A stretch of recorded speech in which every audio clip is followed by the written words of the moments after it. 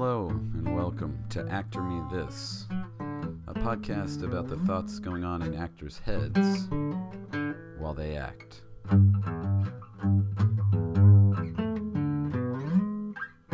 I'm your host, Jacob Chapman.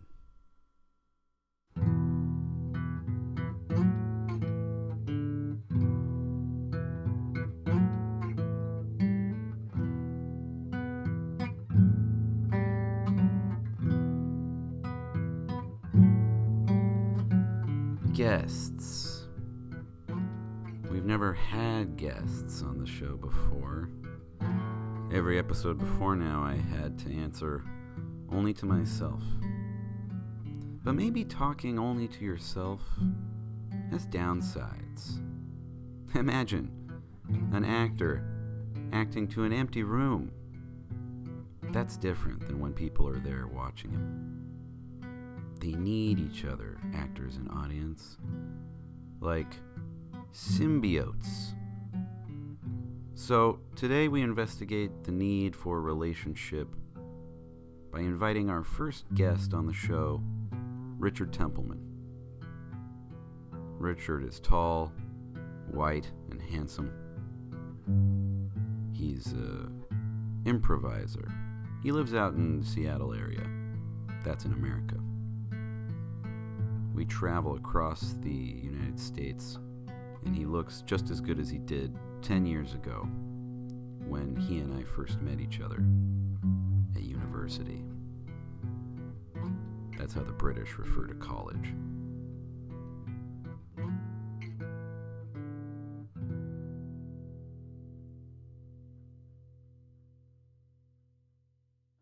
Richard Templeman, hello. Hello.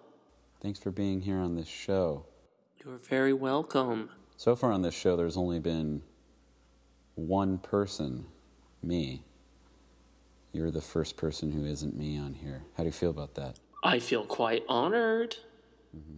I think you're a really good host. Richard, this show is about what actors think while they're acting. The thoughts in their heads.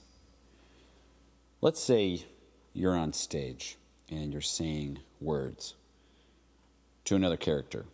Maybe you're saying something about food, that you don't like the food that they've made. And maybe you take a plate of food and you dump it into a garbage can.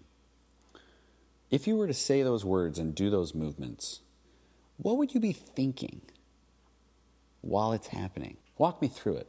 Okay, so for instance, if my line is, "How dare you prepare this dinner? This dinner is crap. I would never eat it." And I'd run to the trash can and throw it all in there dramatically. I think I would put myself in the mindset of the character, and I'm not actually overthinking it, because I'm pretty good at playing pretend. What should an actor be doing once they're on stage? Reacting. They've got to genuinely have reactions to what's going on around them, whether it be in the audience or on stage. Okay. Yes, one major part of acting is delivering the dialogue and performing yourself as an actor. But I would say equally, if not more important, is listening and responding to the actors on stage, to what the audience is giving you, to what you're feeling inside, and having genuine reactions are all very, very important. So I think that's what I try to achieve, or at least what I think is the main goal, the task at hand. Thank you, Richard. You know, Richard, you do a little bit of improv, don't you? Why, yes, Jacob, I believe I do. I wonder what it would be like to improvise with you right now. I too wonder that, Jacob. Gypsy, I want you to take this bus ticket and get on that bus. No, I don't want to. I want you to leave. Please, no. Put this life behind you. Forget me. I love this life. Forget this story ever happened. I love the story.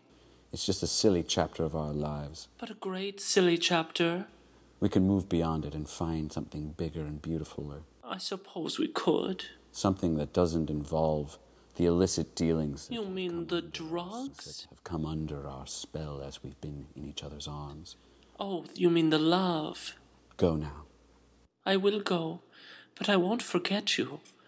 And I do want you to take some things from me. Here, let me hand you my bouquet of flowers that I hung upside down to dry out after the first dance we went together to. Oops, I've crunched them. Herewith. Yes, heretofore. You liked them, didn't you? I certainly remember them. And here. Here is my bouncing ball that you did win from me from the state fair. Oh, how it bounced all around the rooms of our home we had together. But it never shall again. And lastly, I give you my locket. It is made of pure gold. Is it? Gold that I did purchase with the drug money we sold, but maybe I'll sell. Above all else is love, right? Yes. Tell me more about love before you go. Love is like a flower that has been hung upside down to dry. Oh, your words, Bernard, are always so kind and so loving. Yep. But I will step on that train. Get on that bus. To head south, where I shall never see or hear from you again. Heretofore. Goodbye. You never shall, but wait. Goodbye, my saint. Wait a minute. Bernard. I think you... I call you that because you are like a saint. Oh, thank you, darling, but the locket... And you are named Bernard. Yes, that is my name. And yours is Gypsy Devilrear. Yes. Thank you for calling me by my full name. Oh, you're very welcome. I enjoy hearing you say all Gypsy, 5 Smorgasbord, parts Ripley, of my name. Supernatural Devilrear. And I do want you to know that this isn't goodbye. This is a I'll never see you again in this lifetime, but I still will love you forever situation. Same. Farewell. Goodbye, darling. I hear the train. Oh, do you? Or as you say, bus. It really is a bus, rather. It's starting its engines now. I'm putting my handkerchief out the window. I see Bernard, it. I see it. But do my you have... Saint Bernard. Do you have the locket? Goodbye. Devilrear. Bye. Devilrear.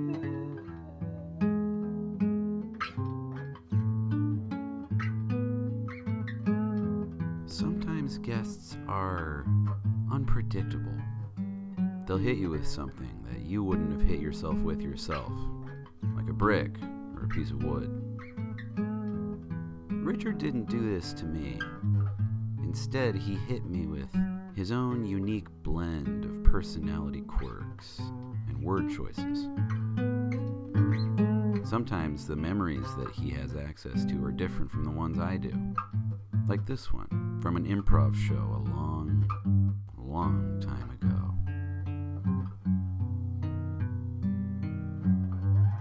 10 years ago this month, Jacob and I are in an improv troupe together. We are attending classes at a very conservative university. Therefore, the way we learned improv was to be pretty clean and not too racy. So, setting up the scene, Jacob walks on stage. He starts banging and thrashing around, kind of pantomiming what looks to me to be sort of a kitchen or dining area. Then I get an impulse to join him on stage. What is all that noise downstairs? Sam. Betty. Oh good, the audience is responding. Just because you had a hard day at work doesn't mean you have to come home and stomp around. Justifying what Jacob is doing. I'm sorry. I'm so sorry. I just need eggs today. Just putting dicks in the refrigerator again, and I don't like putting dicks in the refrigerator. It's just the gym. He threw a spitball at me again at work today. Oh good, Jacob is justifying why he's upset. But it's okay. I'm used to it. He doesn't need... Oh... But still making fun of the notes I write your most wrong. And I give him further reason to be made fun of, okay? Sorry, it's just because I love you and I don't want you to be hurt. No. He said he wanted to come over today, but I said I don't want him to. Well, good. And then I wouldn't share any eggs because I just ate them. Now, honey. I love the relationship we're creating together. Liz makes an impulse. Good. Maybe she'll be Jim. Betty, it's Jim! Oh, she is Jim. We worked extensive. Well, you're all my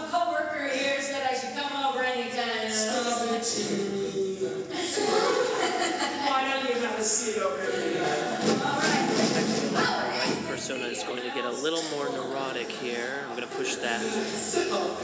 Yeah, and you know, those notes that I write him aren't for...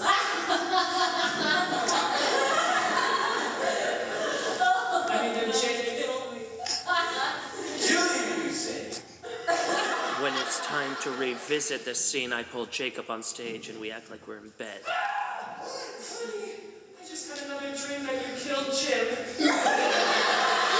Using the inspiration from earlier. I don't know why you're so worried about this. It's just that when you said those words, I just kept mulling it over and over in my head, and I just thought you were... Honey. Those eyes. Responding to Jacob's amazing look. An associated confession. Now I really turn on the neurosis. I really hated that man. Hated. Despised. Oh, it's going where I thought it could go. This vial of rat poison over to Timmy.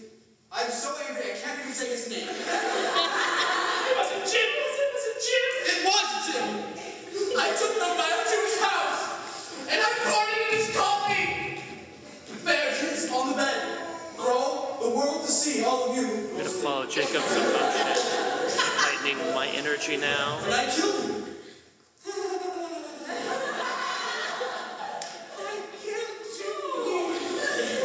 I think Jacob's feeding from my neurosis as well.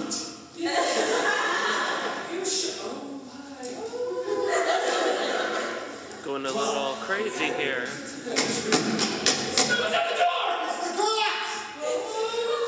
Ooh, Brant made an impulse to come on stage, and he's a police officer. We know you're in there. We know what you've done. It's really time to freak out. Hi, Betsy. I'll begin now the questioning here. My name's Betsy. Oh, okay. I thought you were calling me Betsy. I need you to sit down. On the bed. No, you'll be sitting down. On the bed. Can I talk to your husband, please? He's under the covers right now. Had an impulse to reveal that Jacob was hiding under the covers. Audience responded well. I think it's good. Sir, I know you're under the covers because your wife just told me. Are we role-playing again, sweetie? My gosh. At a conservative school, he asked, are we role-playing again? My face looks so, dismissive, but trying to accept it in this scene. We're at a conservative school, and people are like, role-playing is a sex thing. Anyhow, the scene goes further on and further on. I really enjoyed performing in this scene with Jacob, and reviewing it a decade later has really put my thoughts back in that mindset of what I was thinking that day 10 years ago and how I would have done the scene differently if it was this time. For instance, let's be honest, we would just be a gay couple because that's cool and accepted, but I had to pretend to be a woman so it would be kosher, and even at times at the school that we went to, we got reported for, oh, they were doing a gay scene. I'm like, no, I swear I was playing a woman and we were being a straight couple, so that made it okay. There was that. There was also just enjoying the creativity of having to be more censored instead of just going with the basest of your impulses. You had to be creative, clean, and rise above the challenges of just making it what your first impulse could be. You just might have to edit yourself.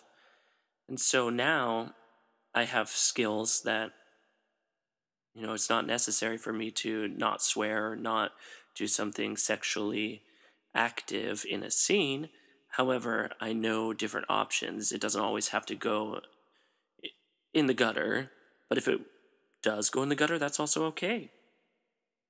I wonder if, Jacob, you remember us doing that scene, and what ends up happening, actually, is it goes from you killed Jim, the cop is actually there to arrest us for jaywalking, or give us a ticket for jaywalking, and we're like, oh, phew, he didn't even know that Jim died. In a later scene, Jim comes back from the dead as a ghost and starts to haunt us.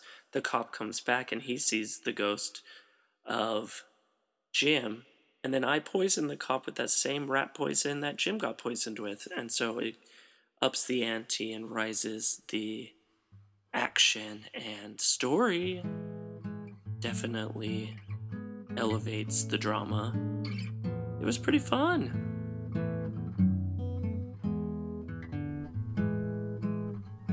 In the end, I guess the guests provide an opportunity to see the world through a different lens. In the same way that an actor puts on a new character that isn't their real selves, so too are other people not ourselves. Talking to them, hearing about their experiences, and thinking about them in contrast to our own helps us to learn, helps us to see the world in a new light, and helps us to feel that we have a contemporary, an interlocutor, and in the end, a friend.